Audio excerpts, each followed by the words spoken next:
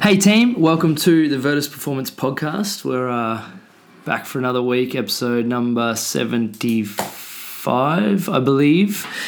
Today's episode is with the ever so lovely Anna Janssen. She is my yoga muse. She almost fell off her chair just then. That was pretty funny. Anna's someone who has helped bring mindfulness and yoga and self-acceptance to my life and to the lives of many people in the Virtus family. She's someone who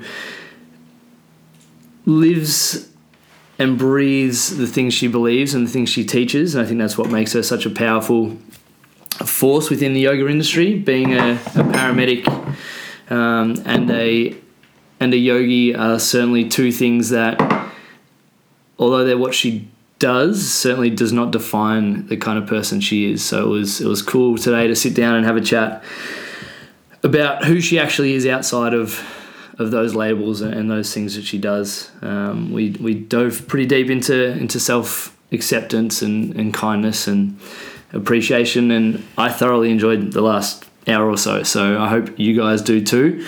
Before we get stuck in, if you do enjoy the episode or if you enjoy any of the episodes, even if you don't enjoy it, if you could chuck a 5-star review up on iTunes, that would be spectacular.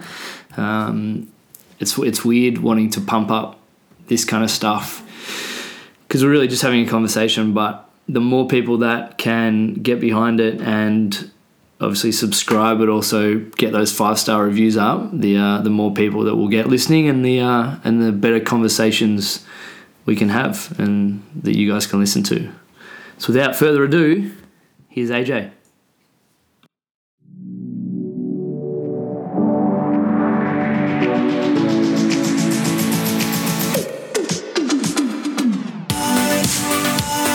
My personal and business goal is to be just a little bit better every day. I believe everyone, especially normal people, have a story to tell. The Virtus podcast exists to help us all find small ways of consistent improvement by discussing the journey and experiences of each of our guests.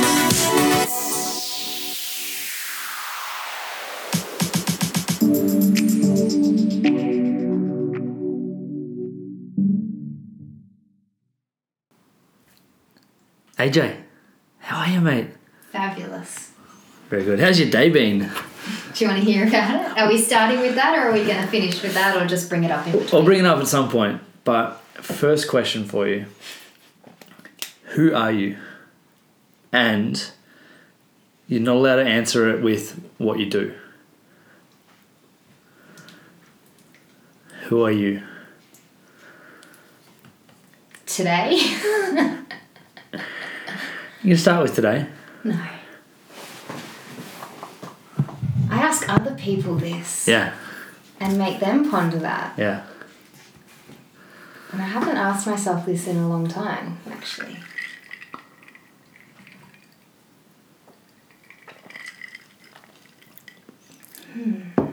It's a hard question. I know, it's really hard. Because I made myself steer clear when I was asking myself this of those classic sort of career, job, partner roles. So as a person, I am just what I would say is a real, compassionate being that is just here to try and be the best human I can for myself and others. And I fuck that up a lot, especially today. But we all do. Yeah, at the end of the day, I'm just a compassionate being. Call it that. I like that. How's what you are and who you are changed and adapted over the last few years? Heaps, actually. So, yeah, I'd say probably 4 or 5 years ago, I would have put a lot of worth on my role as a paramedic.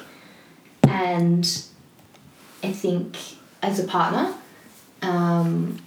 and over time, as I've, delved into the yoga world, which is a lot of introspection and self-inquiry, I have come to realise that all of those are just layers and personas, and there's just the core beneath that, which is all of those personal values, which is what probably other people see me in interactions. So, you know, my wonderful sense of humour, my sarcasm, my compassion, my want to give to other people. Wow, I'm just talking myself up. So. No, play on. I'm all about it. But yeah, that's come to change over the last few years because I've realised that there is so much more to me than just my role as a paramedic, yoga teacher, partner, daughter, sister, mama to Luna. And all of those things just coexist, but yeah, neither of them is, you know, me. Or neither of them define me. Where'd that shift happen, or when did it start happening? And were you aware of it when it did? I think it probably started, I'd say maybe 3 or 4 years ago. And probably when I realised that I was pretty unhappy with many things in life. So unhappy relationship, unhappy sort of in just where I was at, other than my job. And I realised that there was so much love for my job, which I still have, but I realised that there had to be something more. And because I wasn't really finding happiness in other elements, I sort of delved into that. That was awesome. And then I sort of found, I guess, yoga and realised that all of the things that I was sort of finding to make myself happy were external. And so, yeah, it changed, and I realised exactly what I wanted. I realised what I wasn't getting and sort of realised what I deserved and owed to myself. And then that's where this sort of big journey of exploring me has come from. And, yeah. So it's been over a few years, but I can definitely say it would have happened probably, what month are we in? We're in November. Yeah, I'd say 3 or 4 years ago. It's pretty cool, and it's been cool to, from a outside looking in, to see you develop and grow as a person, as an individual, as a friend. Likewise. All of those kind of things. It's been a hectic few years. So, and it's funny because I think of that with you. Like, who would have thought that I'd be here podcasting with you, talking about, you know, all this real deep shit and, you know, sharing different things on mindfulness and meditation and, you know, yoga and all of that cool stuff. I just wouldn't have thought that years ago, and it's really cool to see that that's where we're both sort of ended up in our own way, though, like separately. So yeah, I do it the evidence-based, sciencey, like normal way, and you go the hocus pocus chakras way, and it's cool because it, like I joke about it, but I've learned so much off you around that spirituality side. Pseudoscience, it's great. Yeah, no, pseudoscience is probably not great. I wouldn't go that far. I don't know, I kind of feel the same with like Tommy and Sammy about like religion. Like, you realise that even though we may have different beliefs about how things have happened or how things do happen, that effectively we believe pretty much the same things. Just the semantics are a little bit different. And I think I'm not too woo-woo though, let's be clear. You're not. I throw away a lot of the woo-woo bullshit that's out there because that's not for me and I don't resonate with that. You do say chakras a lot, but I think that's mostly just to annoy me. Yeah, actually. Right now, Anna's mixing her coffee with a toothbrush. Let's be clear, the bottom end of the toothbrush, not the bristle part. Yeah. I'm just seeing if there is any maple syrup because I did ask Heath for an iced maple latte. Yet to taste the maple, so thanks, Heath. Sorry, Heath. Carry on. How'd your journey into the yoga world start? And like, I think like we use the term like yoga world as like a key to open the door to all this other deeper philosophy stuff. But where'd that start? So that would have been 4 years ago. I think it's, yeah. 4 years ago now. Maybe 3. And it was at that time where I was not really doing anything physical. So I had work. I knew that I needed to be sort of keeping fit and keeping healthy, both body and mind. And I've not really ever enjoyed running. Dabbled in just the odd occasional sort of run. I wasn't playing any team sports, and I had a gym membership that I was just sporadically sort of using. Yeah. And just, I think the big part was that there was just a yoga studio local to me, really close to home. So I just went and tried a class there. And I think at that time was when I'd sort of gotten into Instagram. So I had been made aware of yoga as a physical practice. And so that's where I came from, is wanting to exercise. And to me, it was all about the cool shit, the flexibility, the handstands, looking like these pretzels on Instagram. And it's funny because that's sort of how my journey started, and I have changed so much with that. But yeah, I really liked, and I was surprised by how much I liked the spiritual side of it. So it became a regular practice, and my ex at the time sort of said, oh, this is just a phase, like everything else that I was sort of doing. Yeah. And if it's a phase, it's a long one. And it became, with that, then I sort of got into Pilates as well, and then I just really started to delve into all of the study that came with that and self-study, and realised that the physical practice is just one of what we call the 8 limbs, and I was just blown away by that because that's all I had been exposed to. So then I got approached to do my teacher training and just went for it. And I sort of was in classes realising how much I wanted to be teaching and sharing the practice as well. And I just started doing, extra workshops and things like that. And then, just was in a place and everything lined up perfectly for me to do my teacher training. And that time when I did that was a huge sort of transitional phase for me. And that's when everything sort of started to shift. And so that's how I sort of came into it. So purely from a physical practice, as so many people do. And then you sort of start to peel back all the layers and realise that that is just one very tiny, tiny aspect. And then if you are open to it, it can be a daily practice, whether you're actually stepping onto the mat and doing something physical or not. Yeah. So, yeah. What are the 8 limbs? We did this last time. Yeah, I've forgotten. Do we need to read Yes. All right. So we have the yamas and the niyamas. So they are our sort of moral principles that we follow. So our yamas, we've got 5 of them. Mm-hmm. So ahimsa is non-violence. Satya is truthfulness in our word and thought. Asteya is non-stealing. Brahmacharya refers to sexual intention, but we won't go into that today. And then aparigraha, which is non-hoarding. So there are yamas. And then our niyamas are our sort of cleansing sort of practices. So there's 5 of those as well. And then we have asana, which is the physical practice. Then we have pranayama, which is our breath work that we do. So anytime we're doing those sort of breathing exercises during class, at the start of class, maybe at the end. Pratyahara, which is withdrawal of the senses, so really coming inward and sort of shutting off from anything external. Dharana, which is our concentration. And dhyana, which is meditation.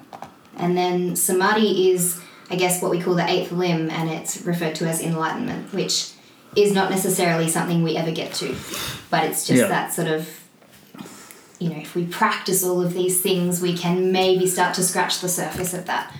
So for some people, all they ever practice is the asana, the physical practice, but if they're really into that, some people only want that. They show up for that, they want to sweat, they want to work. Yeah. And a lot of people start with that, and then in every class there are elements of everything else. So I think you realise, and whether you're open to it or not, there are all these other principles, which is what is then classified as the lifestyle. So, I think not everyone takes on all of those, and it's pretty impossible in a modern society to sort of take on all of those. But I just, a lot of those principles of what has changed in me over the last few years is like taking on a few more of those things every day on and off the mat. Would you say yoga, and this, take this wherever you want, but would you say yoga and the practice is a selfish discipline? I think so. I've spoken about this recently with someone. I think it is selfish in the sense that you sort of put yourself first. Generally. Yeah. Because it is a self-practice and it's an internal practice. And sometimes I think in the yoga world we can get caught up with taking that too far and then just thinking, this is about me, this is my self-practice, my self-love, self-care. But then our head gets too far up our own arse and we forget that. All right, let's also remember the other principles. Yeah. So ahimsa, non-violence, can refer to non-violence to ourselves in how we treat ourselves and our thoughts and our actions, but then with every other being around us. So I think yoga is a very selfish practice, but if you are also being aware of others around you, you can make sure that you're serving yourself and getting what you need, but then also being the best human that you're actually having a positive impact on others and not just completely, neglecting or not taking on the views of other people, if that makes sense. Yeah, because I kind of see it as that selfishness is important in all areas of our life, but I think it's, if you have that self-respect and that self-belief, it gives you a platform to be able to help other people. Exactly. And I think we see it, Instagram, whatever, in different parts of society where people use that selfishness and dive into the selfishness but miss all the other part. Exactly. And forget that you actually have to be a good person and you have to do things for other people. Exactly. And they're the things that fulfill you more than anything else. Exactly. I think it can be a selfish practice. It's a self-practice, which then just projects onto those around you, if depending on what you're doing. But it can certainly be taken to be a completely selfish practice, and it's you can get caught up in that, and I've been caught up in that a lot of the time, where I just start saying yes to all of these things for myself and go, oh well, it's for my yoga practice, it's for this, and I need this, and I need this, and then sometimes you need to actually take a step back and go, no, I don't. So it really is a balance. That journey into introspection that you've kind of been going on, and it's a journey for a reason. It's not like, I'm woke as fuck now. I'm sweet. I'm woke today. Have there been periods throughout that where you've been really unsure in the direction you're heading, or you've been really struggling with your place in the world, or you've been really struggling with where your head's at? Yeah, I think early on, definitely, because as I sort of delved into the yoga world, there were things that were popping up that I was really drawn to, and I wasn't perhaps in a place where I was able to comfortably go and explore that. So I remember returning home from a yoga retreat, and it was like a 3-day winter solstice retreat. And it was my first sort of, yoga retreat. It was my first, I think I'd maybe been practicing for, maybe 8 months or something. And it was incredible. And there was actually no physical yoga on this retreat, as it turned out. But there was, meditation, drinking lots of chai, essential oils and craft, and just really good deep chats with this beautiful bunch of women. And I came home from it. And that's right, during this retreat, someone was there. It was actually Shanae from Lulu. Yeah. But she was there. Shout out to Shanae. Superstar. She was actually there doing a Reiki session. And I'd never delved into this. I'd never known what it was. And so it was a short Reiki session and some card readings. And you gone woo-woo. I've gone woo-woo. So anyway, I had that, and cool, liked it, first sort of touch into that. And then I came home from the retreat, and I by no means was then going to go and get regular Reiki sessions or anything. But I remember just saying to Max at the time that just talking about the retreat, and the response I got was, well, if you're into all that bullshit now, then, but quite seriously, I don't want a part of it. And it wasn't that I then wanted to delve into it. Like, I hadn't come home and gone, all right, now I'm going to become an anti-vaxxer. I'm going to, grow out my armpit hairs and, take Reiki healing sessions every day. But I just found, like, something that I was really drawn to in that whole retreat, which was really just a beautiful weekend of mindfulness and connection. Yeah. And so I sort of felt really defeated and was like, all right, I can't really explore this. But part of me knew that I wanted to sort of delve more into all of that. So that was sort of the first time when I realised, like, maybe this isn't me and maybe this isn't who I am and I shouldn't explore that. Mm. But then part of, like, as time has changed, I'm like, no, like, there are parts of the spiritual side that I really, really love. And then there's parts that, for me are a bit too woo-woo. And I just sort of go, all right, cool. And I think it's important to be able to be self-aware enough to, one, not take everything on face value and actually be able to dive into it a little bit. But also to know when, okay, this isn't my jam right now. It might, like, right now, in a couple of years, things might change, or if, you might start going down a different path. And if I said to you 5 years you'd be journaling every day and meditating, what would you say? Or maybe 10 years. 10 years, yeah. Yeah, it's just for such a big part of my life, it just wasn't even on the radar. Yeah.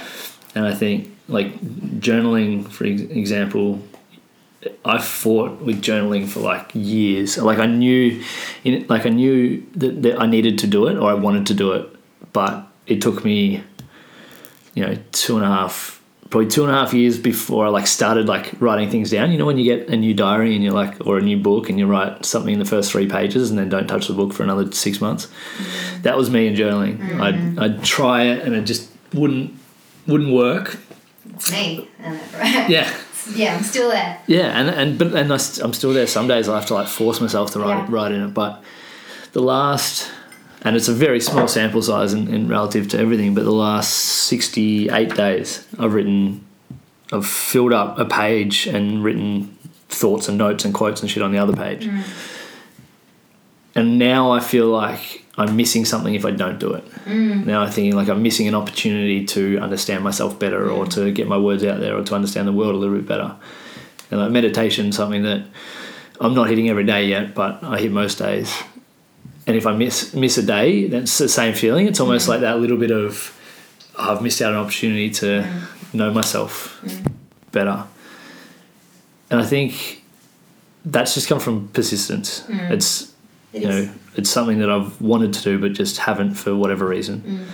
And I think they're habits that now I'm cultivating because one of the circles I surround myself with, so obviously having people like you and being able to, you ask me if I'm doing yoga this week, or if, see you talk about a different side of the practice. It's not just the physical side, because the physical side of things I've had significant amount of, like, physical exertion or whatever for the last 20 years. Exactly. But it's the concentration side and the withdrawal of senses and the meditation and the going inwards that's kind of, like, most excites me at the moment. Yeah.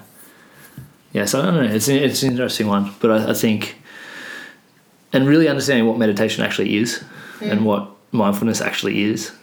I think so many people see it as having to just sit there and not think. And I think that's still, I feel like it's becoming a little bit more open to people. I have those conversations twice a week now. Like, are you able to just not think? No, that's, like, not the point. It's very, yeah, I think it's gradually becoming a little bit more, for want of a better word, mainstream, in the sense that people are becoming aware that it's not just forcing yourself to sit uncomfortably and clear your mind and not think about things. You don't have to sit, you can lay down, you can do it on a tray, you can whatever. But it's, people are realising, okay, there's still a little bit of woo-woo taboo around it though for some people that are maybe not ready to sort of step into that yet. And they might not ever get there, but who cares? Everyone's got their own path. But, like, the Calm app, for example, has changed. Like, it's changed my life. Like, I remember maybe Feb this year, I bought it, and it's like $70 for the year or something. And I was like, a little bit of positive pressure. If I buy it, I'm probably going to use it. But then once that money's gone, you forget about it, though. Yeah. Like, it's easy to do that. So, and I've just jumped into it most days since then. And I love being able to, I kind of go into it, I try not to go into it with an intention. Yeah. I just sit and think. But I usually am in one of two headspaces. I'm either in a, slightly anxious, a lot of stuff going on kind of headspace. If I'm in that headspace when I do it, I try and like I'm sitting by a river, like I picture a river in my head and all the thoughts are just going down the river and I watch them go past and then I wait for the next one and I wait for the next one. And the 10 minutes feels like it takes about a minute. Yeah. And if I'm not in that headspace, I'm in like that kind of creative, kind of looking for cool ideas headspace. And then I picture the river again, but then I like wait out and like grab the thought and like start unraveling it and like pulling at a piece of string. And I find just being aware of like how I feel beforehand, I always finish the 10, 15, 20 minutes, however long I'm doing it for, and am like, here's what I need to do. Yeah. Or here's what I don't need to do. Yeah, exactly. Yeah. And I mean, the best thing is, I think the best time to do it is obviously when you first wake up in the morning before you look at any device, before you do anything. Even if you're still in bed when you do it, is actually... like whether you I'd go straight back to sleep. I know, that's what you have to sit up. You have to like sit up. But that is the most profound time to do it because it's before you have had any external influences and you can just allow whatever comes up and still just like not attach any sort of extra attention or effort to what pops up. But it's a really good time to do it and then just if you want to then make a plan for the day, but not a plan in the sense of a to-do list, but a plan of how do you want to feel today? What do you want to do for yourself? Things like that rather than, all right, I've got to tick this off, I've got to tick that off. And so like it's funny because I'll do teacher trainings or retreats and, for days or weeks at a time on these trainings or retreats, it's like you get a really good, solid, consistent practice and then come back home and it just goes out the window. It's the first... Life happens. It's the first thing to go. Yeah. And that's why, I love seeking out classes and using, I guess, my time when I'm teaching to allow for that as well. Because, for so many of us, it's just something that we go, I haven't done that today, but that's okay. Yeah. And the best intention is to do it the next day. But I try to hold myself accountable for it because I know, like yourself, I know when I do it, I feel amazing or I do it and I struggle and that's okay. Well, it's like when you don't want to do it, that's when you really need it. And I always thought that was a bit of a cop-out. Yeah. But it's just like showing up at the gym or eating a healthy meal. It's like just doing it is... Exactly. And even if you get nothing out of it, just that... Even if it's 10 minutes. And that's why, I am really happy to be able to sort of bring the slower stuff with yoga to Virtus. Because as I'm sort of finding, I feel like that's what more people at Virtus need. They go to Virtus for their physical activities. And there is still a demand for vinyasa and people want that because I think the things that I guess we work on in yoga are different to what someone's working on in the gym. Definitely. And you're also getting all of the other aspects of the mindfulness and time to sort of slow down and pay attention as well. But what I'm finding is there's just such a demand for our slower yin classes at the moment. Yep. And I like being able to offer that because there's a lot more time for me, I feel, to be able to offer longer periods of meditation and time to just really come inwards without me feeling like, I better not spend too long sitting and getting everyone to sort of have a med beforehand because I know that they've come for vinyasa and they want to get moving and they're going to get bored. So I'm really enjoying that at the moment and being able to offer that because the feedback that I'm getting is really good and I'm enjoying being able to allow people a space that they can come into and just completely slow down, switch off and just sort of be nurtured for an hour and also, start to build this really sort of positive internal relationship And then through that, it might be, you know, very still short meditations, but it's making it a little bit more accessible for people to be able to just sort of turn up and go, oh, all right, I only need to maybe sit and do this for 5 minutes and then I can do that at home. Yeah, 100%. It was funny, Tessa's mum, I forget her name, lovely lady, it's going to be on the tip of my tongue for the rest of the podcast, but Tessa's lovely mum and her husband came to a yoga class of mine months and months ago. Yeah. And when I was talking to her not long ago, she said, oh, yeah, my husband and I, we just, you know, loved your class. They've just only been to the one, but she said, we loved it. And since then, we've now got a home practice. How good. And I was like, what? And so they... It doesn't take much. It doesn't take much. And she said that, you know, in the mornings now, whether it's just sitting, they sit, they have a short meditation, and then some, you know, just really nice mindful movement to wake up in the morning. So just, you know, some sun salutations and some cat-cow movements and just sort of mobilising the spine, which I think everyone needs to be doing every morning anyway. And, you know, things like your hip cars and things like that. And she said that surprisingly, it's her husband who every single day does it without fail. And so she's like, he holds me accountable. Yeah. Because he wakes up and that's what he does. And that was something that they started just after coming to a class. And I felt really bad because I couldn't remember the class that they came to or what we did.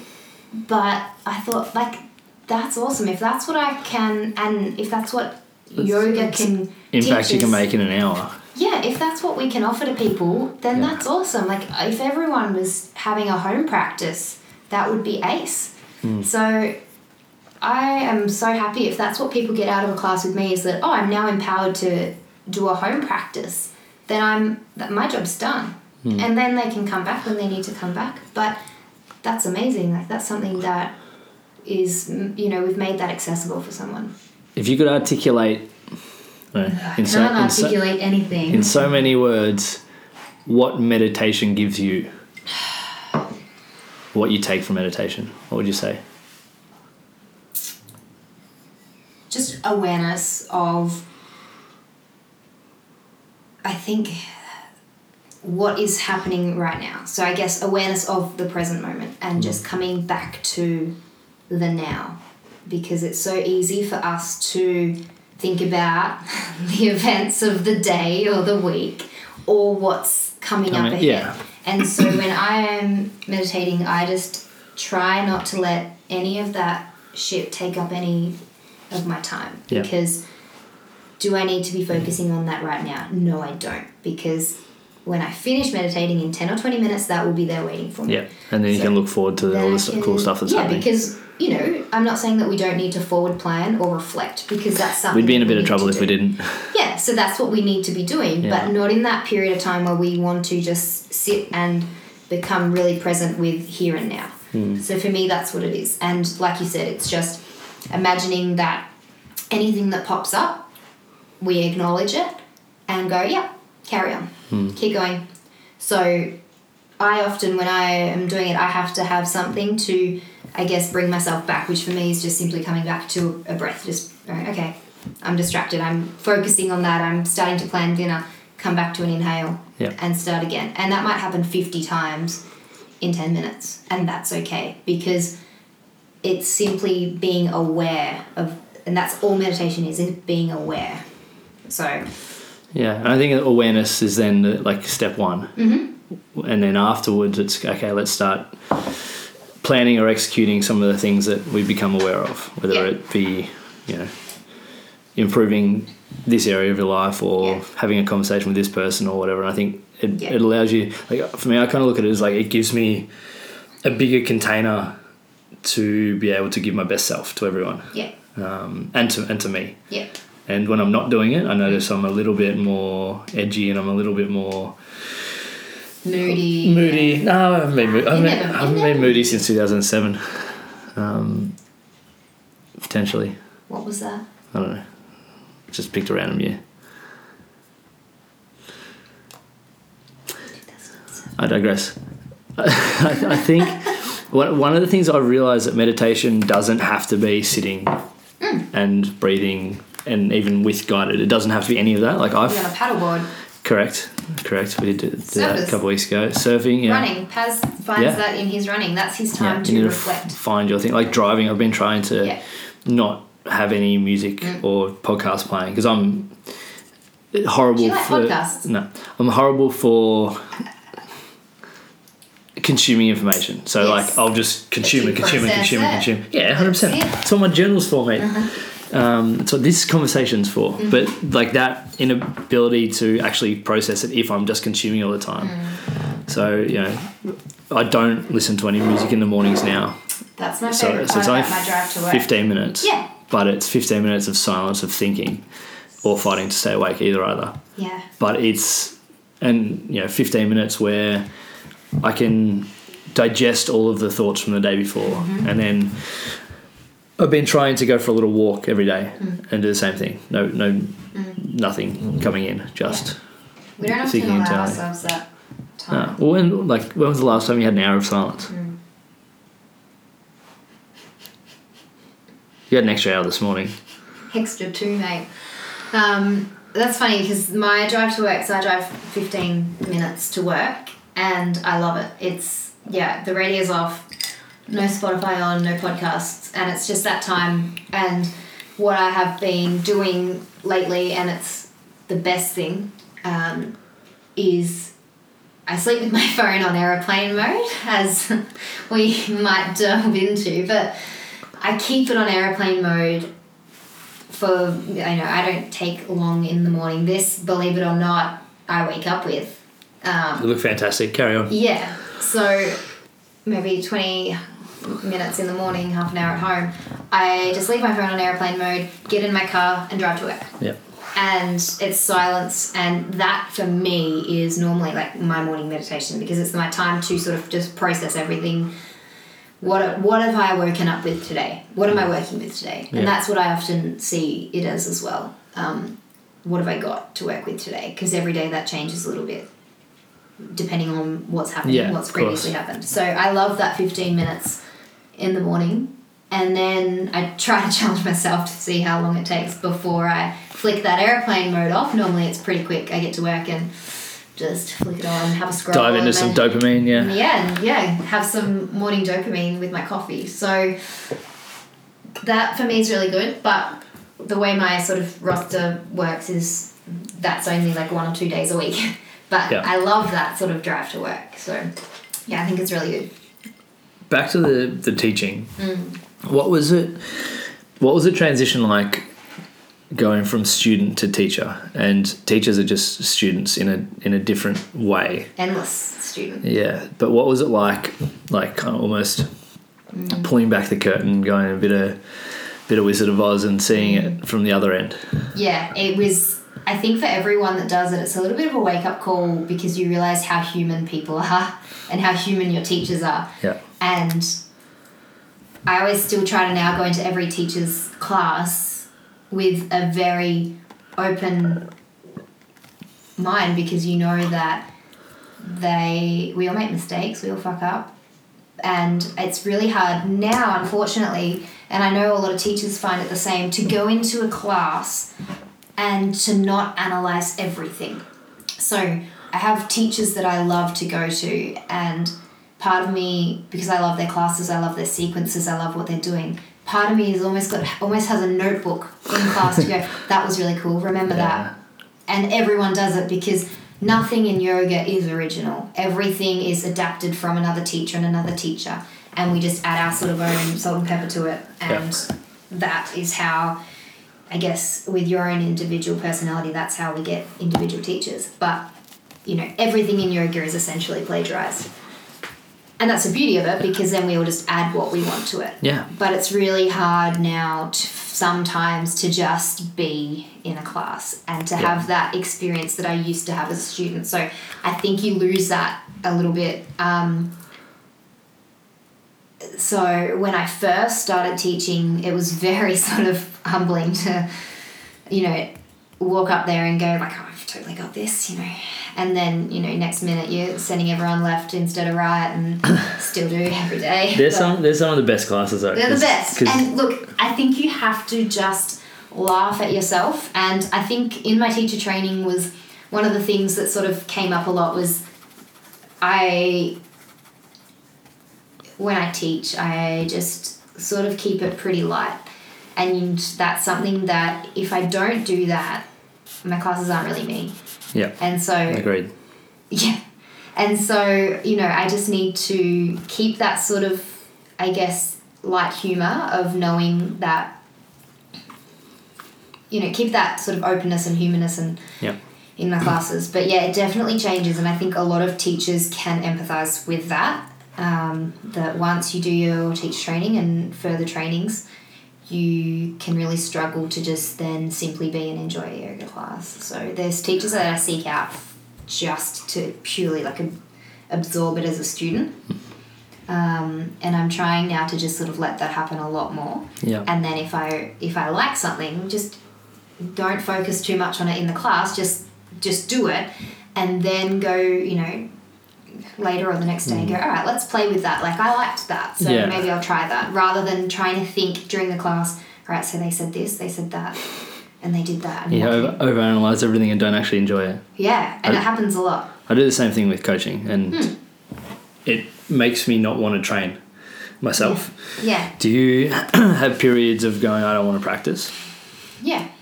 Yeah. And I think you can become really fussy as well. And so I'm pretty fussy because I value my time, and a lot of us do. And so I think, like, if I'm going and spending an hour and, you know, driving here, driving there, I'm really picky about where I go and who I want to see. And I know that people do that as well. So that's why I feel so humbled when people choose to come to a class with me.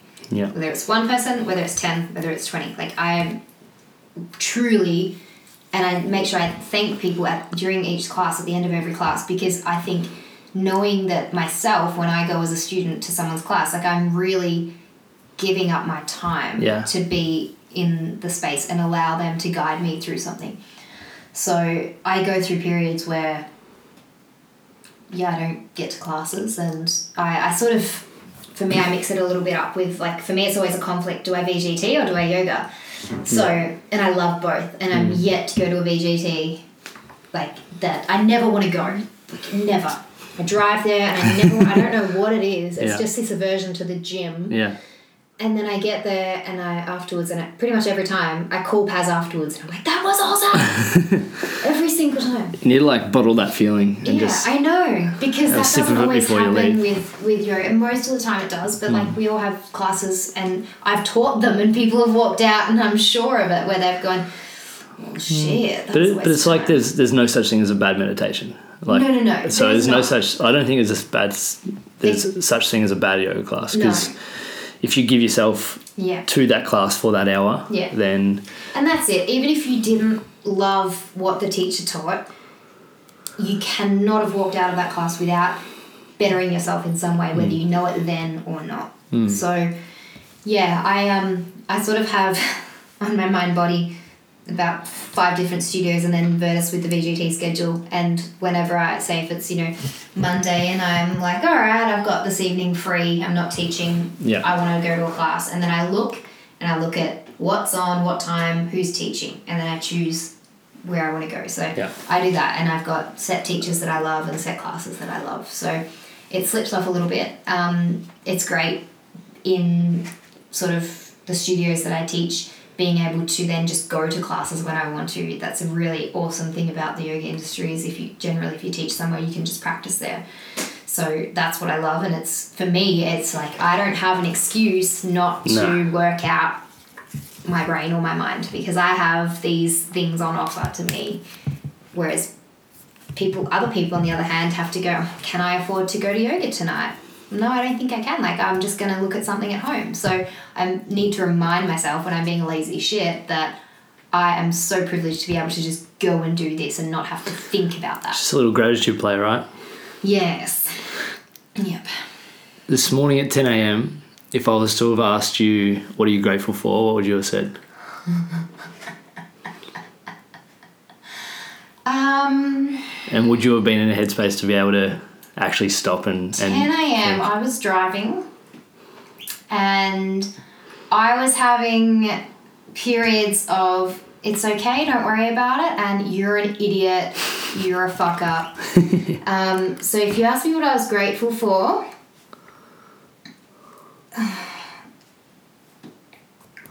people being forgiving and accepting and chill.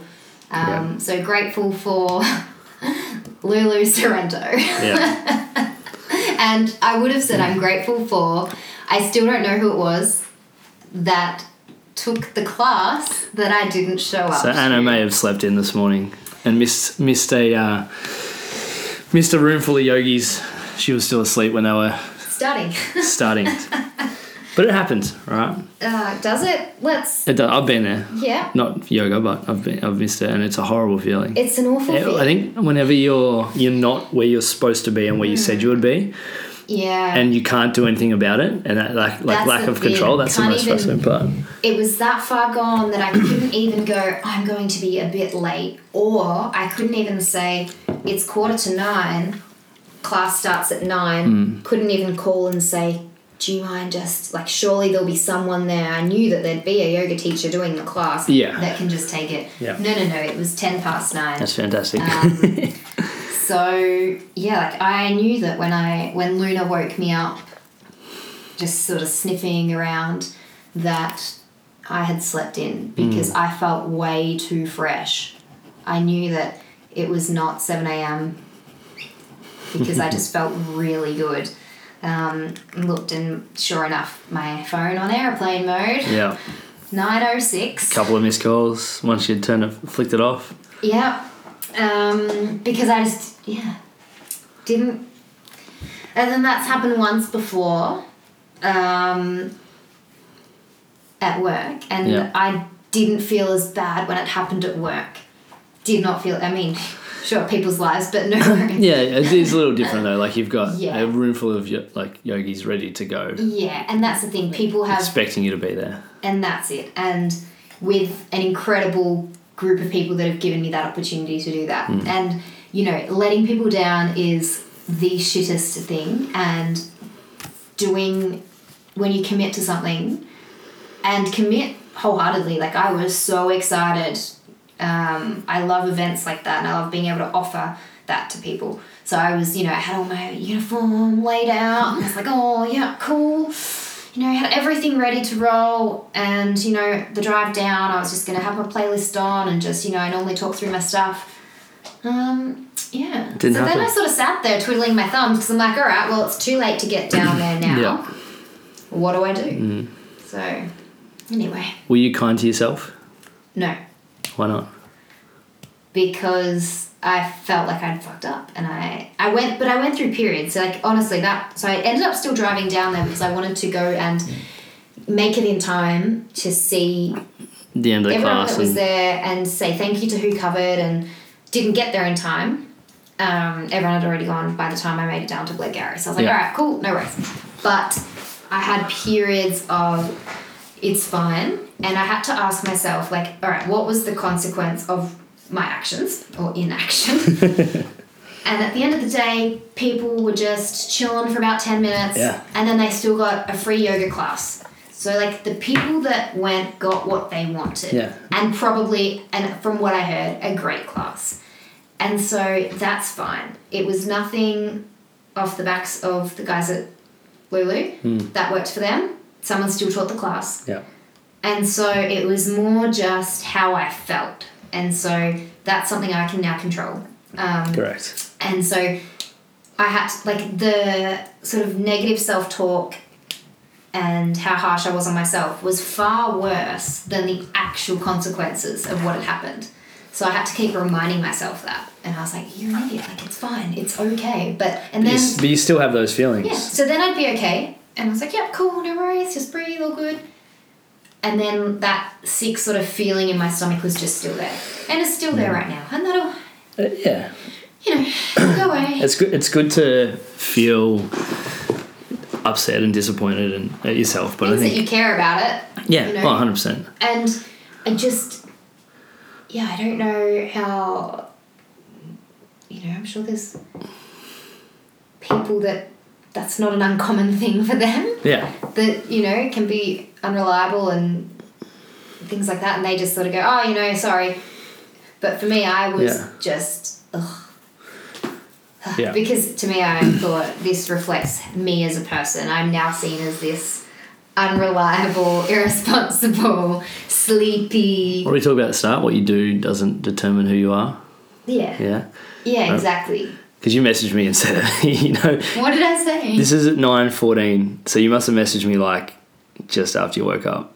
I said, you know, when you fuck up, guess what I did today? Slept through what was meant to be teaching yoga for Lulu at Sorrento. We can talk on the podcast about it. Good. And I said, don't let it ruin your day. And you said, I'm trying. So I think it's really easy. I was. Yeah. And that's the thing. Like, we can do our best to try, but there's still going to be that voice in the back of our head saying, you're a piece of shit, you fucked up. Because I've done Cam, it. is that you? Because, like, I've done it not repeatedly, but I've done it, you know, a couple of times a year for the last 10 years of being a coach, and it sucks, right? It's nothing worse, but one time, probably the last time I did it, I was like 20 minutes late, and interns warmed the guys up out the front of the gym. Like, a couple of people went home because they were like, oh, I'll just go get an extra little bit of sleep. And I felt so horrible. But about an hour after that class, I stopped and I kind of went, if I feel like this for the rest of the day, I'm going to have a horrible day. I'm going to have a shit-house day. And I kind of just went, I'm not going to let this ruin my day. And it was just like a simple mindset shift. Yes, I still had that feeling in my guts for the rest of the day, but I ended up having one of the best days I've had for a while. And I remember sitting at home that night. I wasn't journaling at this point, but if I would have written something about actually just stopping and thinking and being a little bit kind to yourself, I remember thinking, like, I could have ruined my day, or I could have decided. Yeah. And so many of us, so often, we're our own worst enemy because we just go, oh, you're a piece of shit.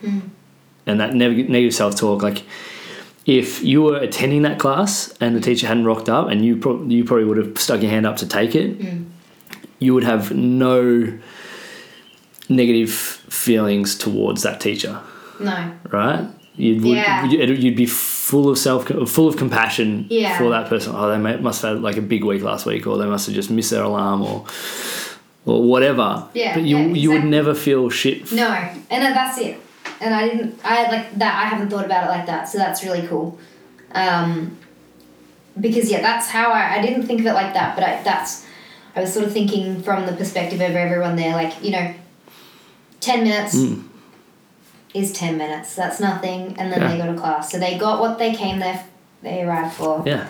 And I got an extra 2 hours sleep. It's the dream. So it's win-win. It's win-win. You know what? What a great day. Just don't do it again. Okay. And if you do, it doesn't matter. Yeah, and if I do, win-win. Yeah. Make sure I get a good amount of sleep. But it's just that how we frame something to ourselves changes everything. Yeah. Like, I haven't practiced yoga in 3 weeks, and rather than being, I know it's mostly your fault, but it's pretty much your fault. No, it is my fault. It's completely my fault. Yoga's been there, mate.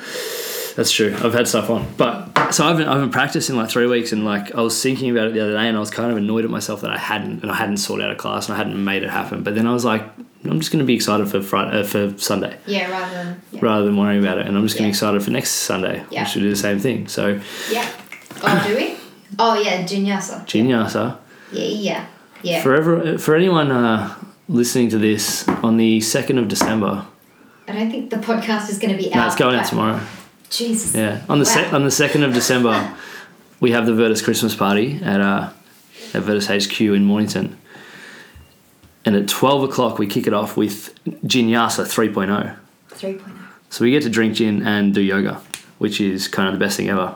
It's amazing. And then we have our Christmas party, and then we get to play basketball, Virtus ball. It's kind of the dream day. I'm so excited. There's no better day. Question for you though. But will I be there? Fucking hope so. Otherwise, I'll take the class. Yeah, you know how. All right, guys. Child's pose, and see you in an hour. But the reason I brought that up is because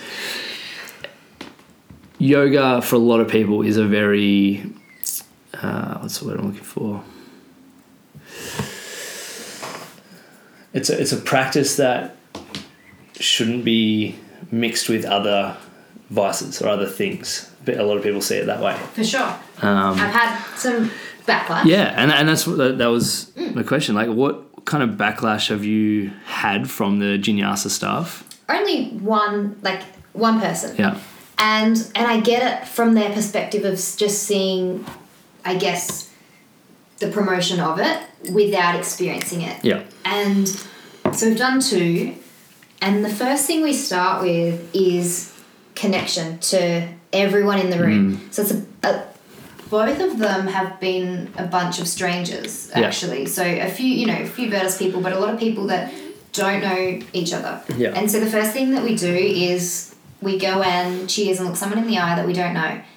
And what I like about it is it gets people out and into the yoga space that might not have gotten there otherwise, because there are types of yoga that aren't accessible for people, and they see that, and that might be their story, but they're not going to get into that space whether we want them to. It is an intimidating space. Exactly. And so what I like to be able to offer is something that doesn't matter if you can touch your toes or touch your nose. It doesn't matter if you've got Paz's flexibility or Georgie's flexibility. Yeah. It creates this, and most classes should be able to, most classes should be able to offer that. But in reality they don't, and that's fine. Yeah. But we do just sort of let go of any of the expectation or bullshit around what something should look like and whether you're doing it right. Yeah. And we actually just connect to everyone else in the room, and then we still take that time to sort of sit and come into a space of non-judgment and acceptance and fun, and we still throw in the other yoga principles. Yes, we have gin, but we're not getting shit-faced. That was my birthday. Depends on the ratios. Look, ratios, it does depend. But, we're not there to just simply get shit-faced and make a mockery of yoga. And that's the thing. I think anyone that's been would say that we still show so much respect to the practice. Oh, yeah. And, there are other events as, people do Vino and Vinyasa and all these other different events which bring people together.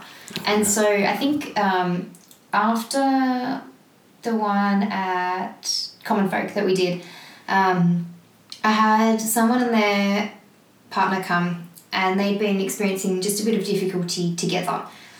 And they said to me, thank you so much. Him coming just was so good for our relationship. We needed that time to just completely connect to each other and love each other. And I was able to offer that through yoga. Yeah. Yes, through Jinyasa, but it wasn't, I think that that's really awesome if that's what we can offer. And so I think it is something really cool to be able to offer, to do it with a friend or a couple, or, if you're going solo, that's cool. And that's why we try to sort of honour if people are turning up solo. That's why I get everyone to sort of mingle and mix so that someone's. I love that bit at the start. It's just this pure connection, and then during you connect with yourself, and then it's cheers the person next to you, and that environment doesn't happen enough in society. People don't put themselves out there, or don't put themselves in environments, and people don't lead those environments enough for people to go, you know what, let's get around this. It's a conference during the week, and it's kind of tradition. I've been to that was my 4th one of this, and it was a tradition that at the start everyone stands up, music pumps, everyone gives each other gives 2 random people a hug, just a big hug, they're old friend you haven't seen for years, and I love that part of it. And finding different things that we can do as a Virtus family, as a community, as a society, to do those things and to feel that way. It's so powerful. And that's it. So I think I've only received yet sort of one sort of negative comment or interaction with it, and that's from someone who's very, very within the very, very traditional yoga space, and that's fine. And it's there are things within that yoga space that I disagree with as well, and that's opinion, and that's okay. But that's coming from someone who's only sort of seeing the external side of it, and I get that. They're just sort of seeing it, yoga and gym. Why are we doing that? Why are we bastardizing it? But, I would love for that person to come along, but they still might not enjoy it. But at the end of the day, I have to not think about, everything you do is going to piss someone off no matter what you do. 100%. And so at the end of the day, I offer what I offer to those people that want to come and have a go. And you know within yourself why you offer that. Yeah, and like it doesn't make me question it one little bit. So yeah, Jinyasa will be continuously expanding. And, you know, for example, today there was an event on the peninsula, goat yoga. Goat yoga. But it was done at this gorgeous farm on the peninsula, and it was a day, I forget what it's called, Calm Your Farm. So it was actually a day of, again, connection, meditation, being out in nature, yoga with goats, and it was like someone could turn around and go, oh, that's bastardizing yoga. Well, no, it's still creating connection. Yeah. Beautiful interaction, and you know, if it lowers that barrier to entry for a few more people to experience yoga, like I'm sure some of those people who maybe haven't tried yoga and go, you know what, I love gym, let's give this a try. Yeah. They might be yogis now. Exactly. So yeah, I like that. Question for you. Are you happy? Yes. Good. Why? And how do you know that you're happy? Because I didn't have any hesitation to say yes. And yeah, I don't know, everything is good. I'm doing what I want to do. And yeah, I'm well rested and evidently like fresh, look fresh, feel fresh. I'm sort of just, I guess, living what I'd say is my dharma or my truth and doing the things that I love, and I'm happy. I'm in a good place. And it's cool because you haven't always been happy. No. And we've had conversations before when you're like, I wasn't happy. Yeah, but like at the time you might not realise that you're not happy until you get happy. Yeah. So and you realise the difference. Yeah, and then you realise the difference. You're like, oh shit. But yeah. But you've cultivated the life you live now. Yeah. Like it hasn't just been like. I wasn't handed a plate of happiness. No. I was handed a delicious plate of Paz, and like, that's true. That, I mean, oh. What a man. Four dings for Paz, Pazzy Wazzy Ding Dong, as we call him. No, I wasn't. I cultivated this in the sense that I realised I was unhappy. It took a long time, and I think for many of us that can take a long time, can take years. It took me years. Knew something wasn't right, and then finally sort of realised this is what I don't want, and then by doing that allowed me the space to accept what was coming next and what I did want. That's pretty cool. That's pretty powerful. Yeah. You're able to do that. Profound. Yeah. I'm really excited to do yoga tonight. Just giving me a yoga boner. I'm going to give everyone yoga bonus tonight. Is that bastardizing yoga? Probably. Shit. Anyone that's like not a fan of what I'm offering would have probably left the podcast already, so it's fine. I assume so. I think anyone offended by yoga bonus is probably already gone. Next question. What are you becoming?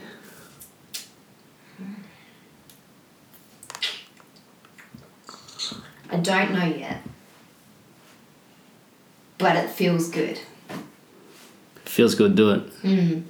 Yeah, I don't know yet. Yeah, it's exciting. That question I asked you right at the start, which is like who and what are you outside of the things you do. I feel as though the what are you becoming is like a future version of that question. Yeah. It's like, okay, well, what are the things that I'm doing every day and how's that going to affect what I end up, and how does the way I think affect where or what I end up to be? Yeah. Which is exciting because it's, like you said, it's all on us to cultivate that future or that whatever. And the future might not even exist. Yeah. Which is the scary thing. Plus the exciting thing, because it means that if there's something that we're not doing, if people are become aware that they're not happy like you did, it's up to you to change it. No one else is going to change it for you. Yeah, exactly. You need to step into that and own that. Love your work. One more thing before we finish up. I want you to do something for me. I want you to read one of those little poems in that little book in front of you. Alright, so if anyone hasn't already heard or seen this book. It's called Anatomy by Frank Martin, and she's a Melbourne-based yogi teacher. So let's just should be on in a couple of weeks. She'll be on in a couple of weeks, and I've never met her. I want to. I'm just already fangirling over her. So it's this book that's, I guess, similar in a sense to the Sun and Her Flowers and Milk and Honey, but way less dark and deep. Still dark and deep, but it's pretty heavy. Some of it. It's heavy, but it's beautiful. So it's, I guess, poetry and beautiful words, and it's a story. So I'm going to read. I've got so many of these pages are cornered. So many. Yeah, I don't think it counts if you corner the whole book. It's just like you may as well have just left them uncornered. Yeah, I know. And I just picked this up randomly. Like, I carry it with me a lot. Jesus Christ. All right, this is a short one, but this is so profound, and I think that it's so important for people to sit with. So I'm going to read two things. Can I read two? You can do whatever you want. All right, I'm going to read this one first. Permission to be who I am is the greatest gift I ever gave myself. It is endless. So, like, that is just... It's profound. It's amazing. And I think it comes into that whole sort of acceptance and self-acceptance, self-love, and just truly accepting yourself as you are and allowing... Yeah, I don't know. It's just nice, yeah? Yeah. Oh, yeah. But I think if you accept yourself for who you are, warts and all, then it doesn't mean you can't want to still improve and get better and grow and become a better human. Yeah, exactly. Well, with that is this other... So this comes before that. I do not care what you look like under that happy, shiny mask. Let your truth spill over your edges. Let your truth spill over your edges. Let your flaws surge through your scars. Let your shadows, your tears, your pain engulf you. I'll be here, rock steady, heart open, loving you through it all. Self-love. So, yeah, like, accepting yourself and then knowing that there are going to be these flaws and these things that you're going to be working with and improving upon. But, yeah, you know. It's been an absolute pleasure. It's been good.